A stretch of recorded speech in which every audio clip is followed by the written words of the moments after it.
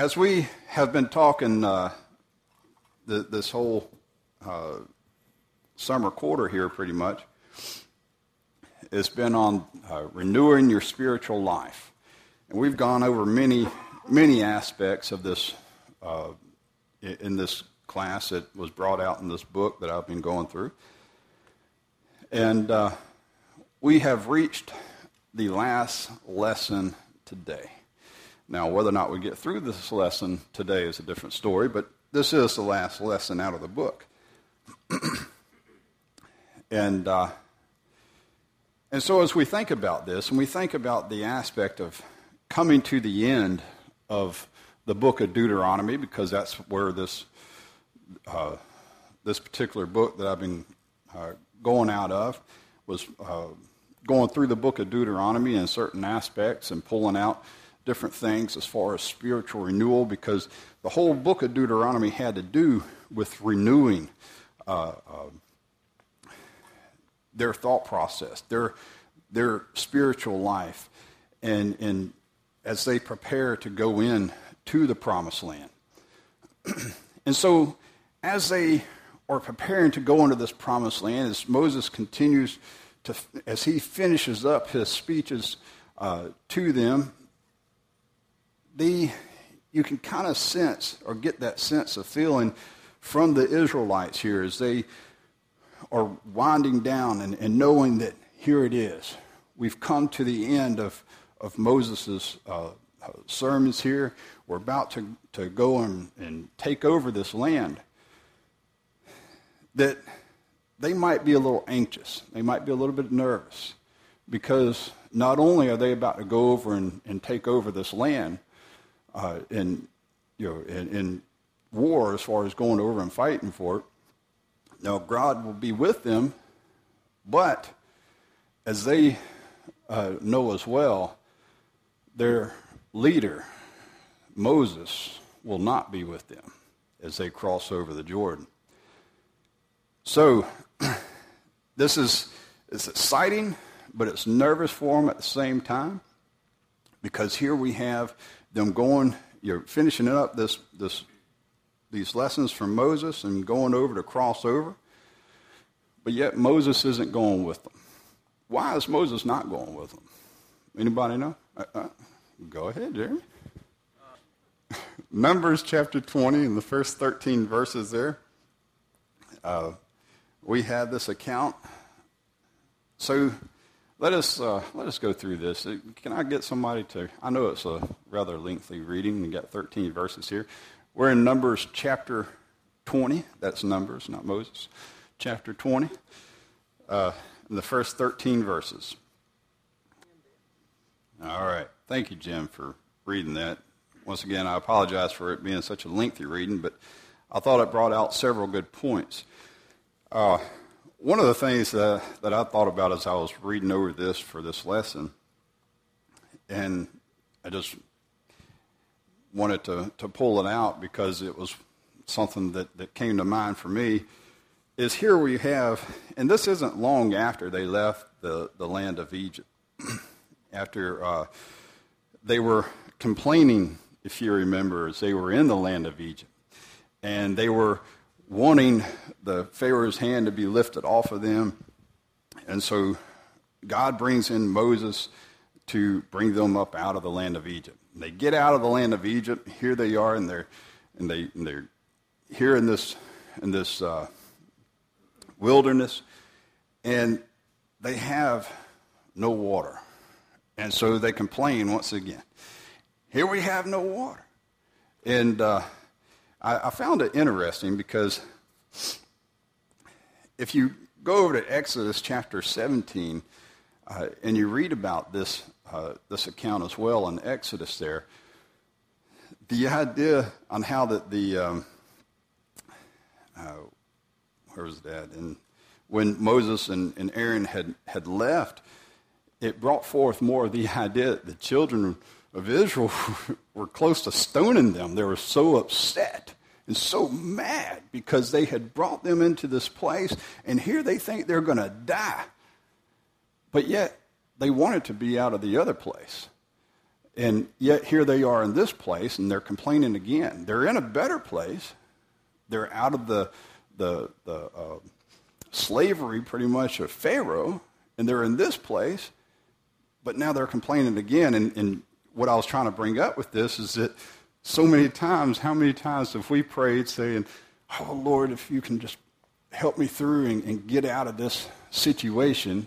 And we get out of that situation and we stop, and then we start complaining about the situation we're in now. You know, it might be a better situation, but yet we start complaining there.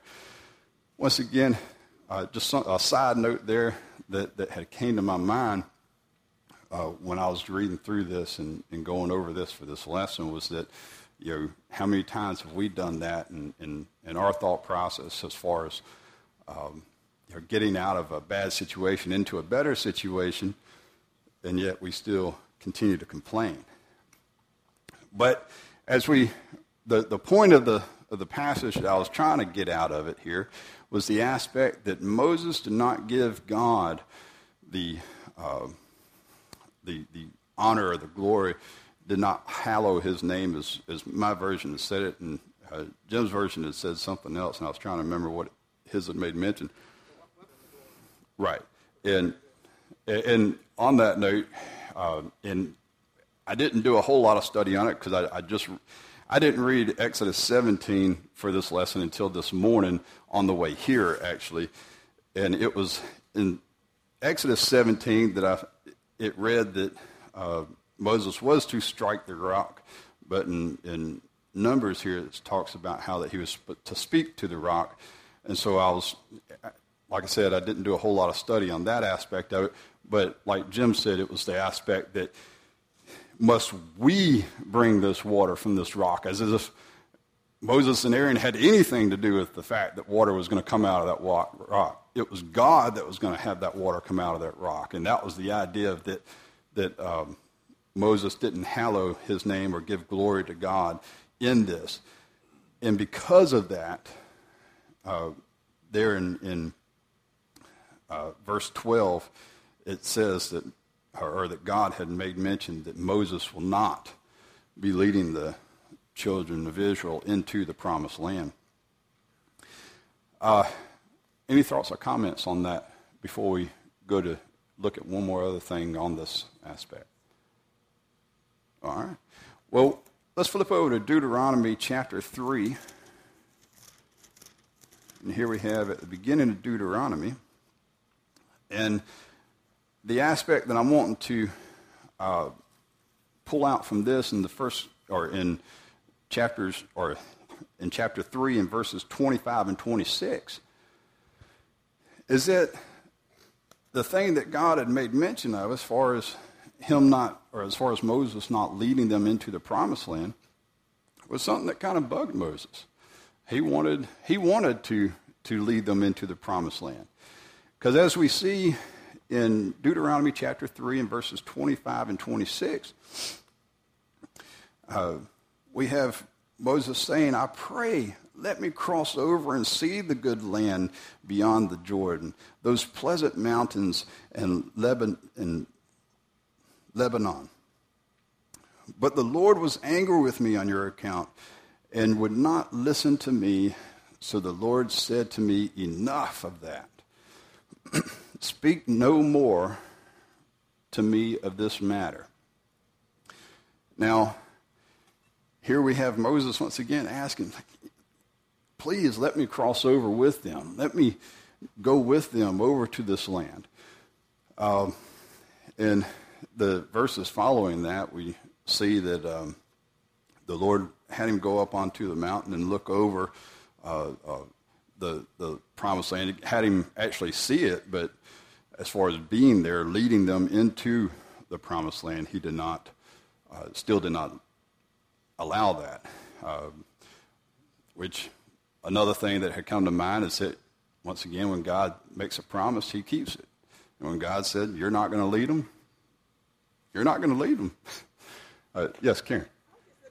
So, going over all of this and understanding that Moses was not going to be leading these Israelites into the promised land, and understanding why.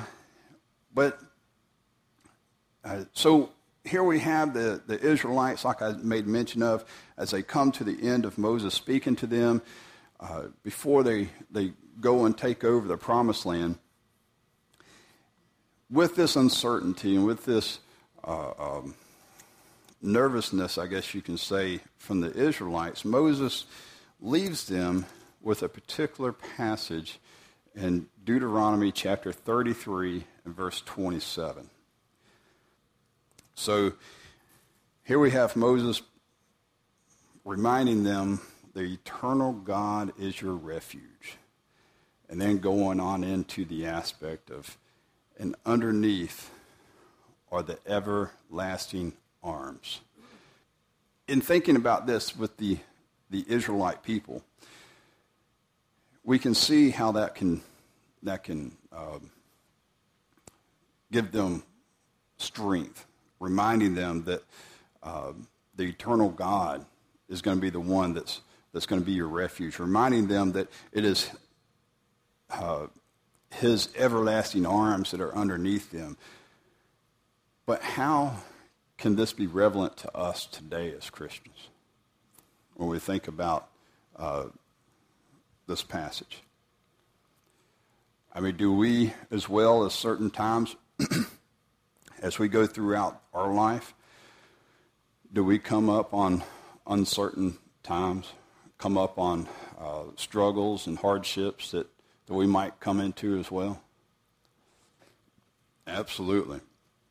And that's the idea here, is that when we do go through those hard times, it is God's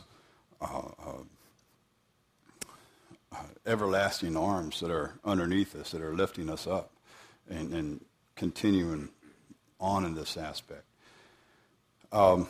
Because, once again, we know the promised land is worth it. We know that if we continue on and continue going, that it is worth it. We might run into struggles, but we know that God is there. He is going to help us. And even if someone that we know has let us down, or someone we know has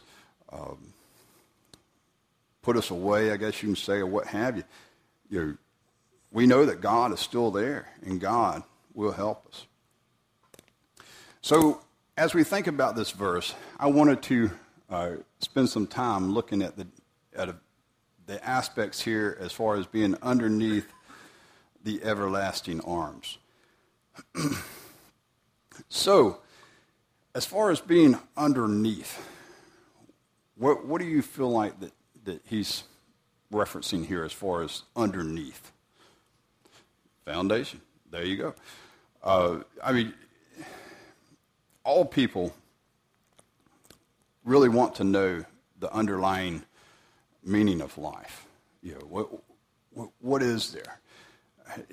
And Moses said that life is undergirded by the promise of God, by the promise of God's care, and that pleasing him is the purpose behind man's existence. And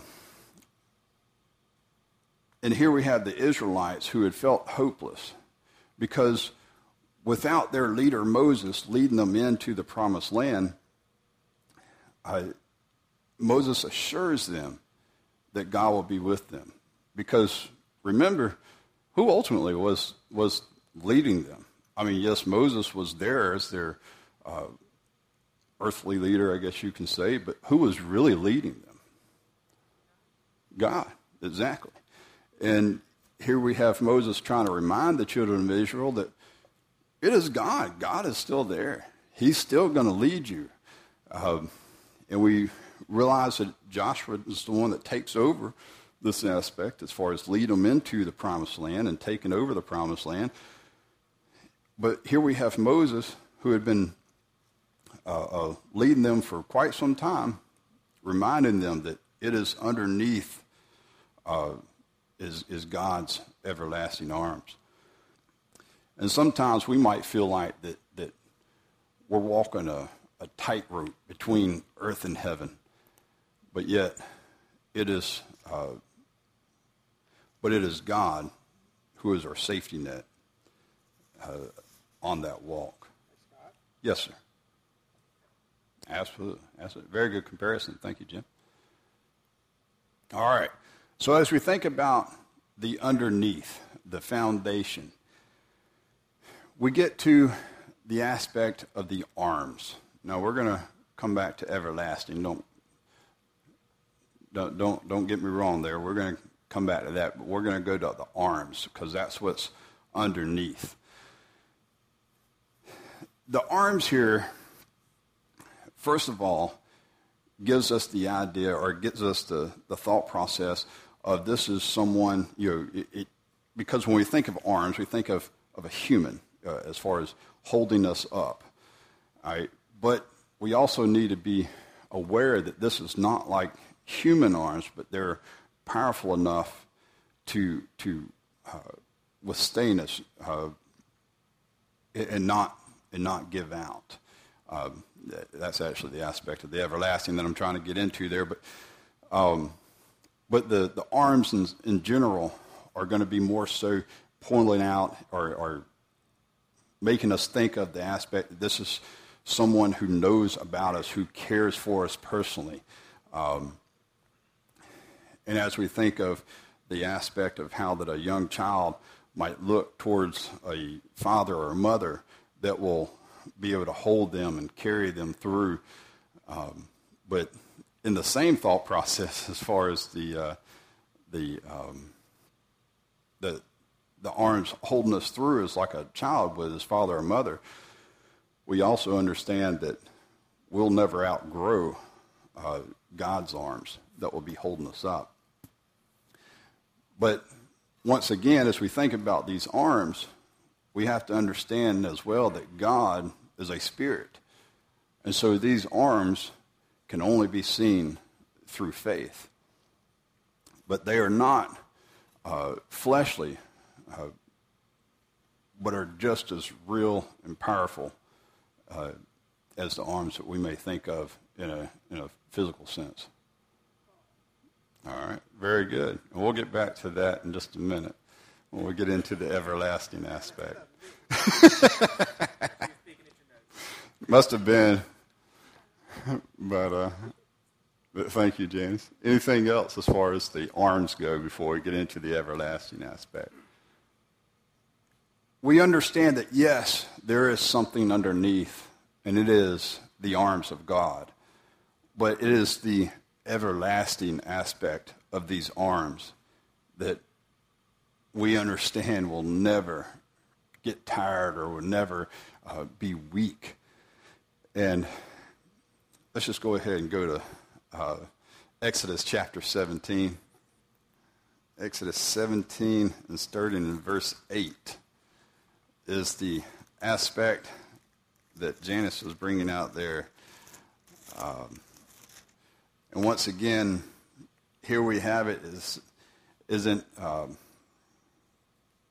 too long after they left Egypt, and we find the Israelites being in battle with Amalek.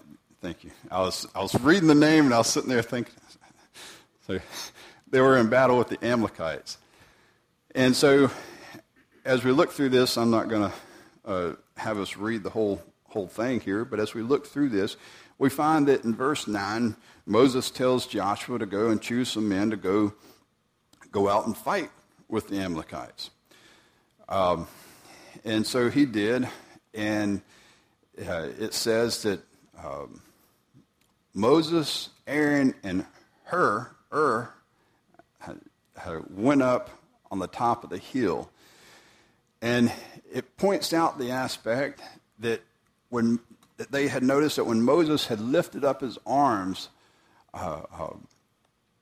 that the Israelites would prevail against the Amalekites. But as he had dropped his arms, that the Amalekites would start prevailing against the Israelites. And so it says there in starting in verse 12, that Aaron and Ur had gotten the stone and put it up underneath him so that Moses could sit down. And then on one side, Aaron stood, and the other side, Ur stood, and they had lifted up the arms of Moses and held them up so that he could, or for Israel to continue to prevail against the Amalekites. And so when we think about that contrast as far as this battle with them, we think of the aspect of how that as fleshly humans, our arms will get tired. And I tell you, as one that would often work with your hands above your head sometimes, it can get tiresome really, really quick if you're not used to it. You shake that thing out before you can stick it back up there and all. But this is something that would have been pretty harsh as far as this for Moses. And it didn't give me in detail, but I often thought about how did Aaron and Ur hold them up. I wondered if maybe because Moses was sitting down, if his arm was kind of sitting on their shoulders or what have you, because, if Aaron and Ur was actually had their arms up, their arms would get tired as well. So I often wondered how that would work out, but, not to try to belabor the point there, but the thing that we're trying to get at is that his arms got tired. Even Moses' arms had gotten tired and couldn't hold up. But yet, God's arms won't get tired. They are everlasting. Yes, Jim? You look at absolutely. And thank you for pointing that out. Because as you read there in Exodus chapter 17, God even tells Moses to write it down. It wasn't a question of whether or not Moses thought it was important or not. God said it was important. He said, write it down, present it before Joshua, because Joshua was down there fighting the battle. I doubt he was looking up there. Is Moses' arms up? So he didn't know really anything about it until after the battle was over. And so absolutely, they would have good memory of this and understanding as Moses ends up this book of Deuteronomy before they go in and take over the land. So with God's help, we realize that no earthly burden is too great and no problem is too big to solve. And I jumped ahead of myself, talking about how that we'll never outgrow his arms as what a child might outgrow as far as being too big to hold. I know sometimes Rachel will come up to me sometimes and say, pick me up. Yes. All right. Knowing that it's my last, and I want to hold on to her as long as I can. I'll try my best sometimes, but it's really important when Andrew asked me. I can only imagine with Andrew, but I know Kelly sometimes will sit there and come up, and she'll just come over and sit in my lap sometimes. Oh, they get a little bigger. It's a little harder to hold them, but in that thought process, though, that God will never outgrow God's arms. We'll never get too big for him to pick us up and to carry us. But yet, his everlasting arms will be with us. Any thoughts or comments? Oh, we're doing really good. I really didn't think I was going to finish this lesson today. But any thoughts or comments so far as underneath the everlasting arms of God? And it could, just thinking about that a little bit more, it could be part of God's reasoning behind that might have been also in the aspect of Moses' mind to understand that, hey, I can't do this alone. He had to have people holding up his arms to help him.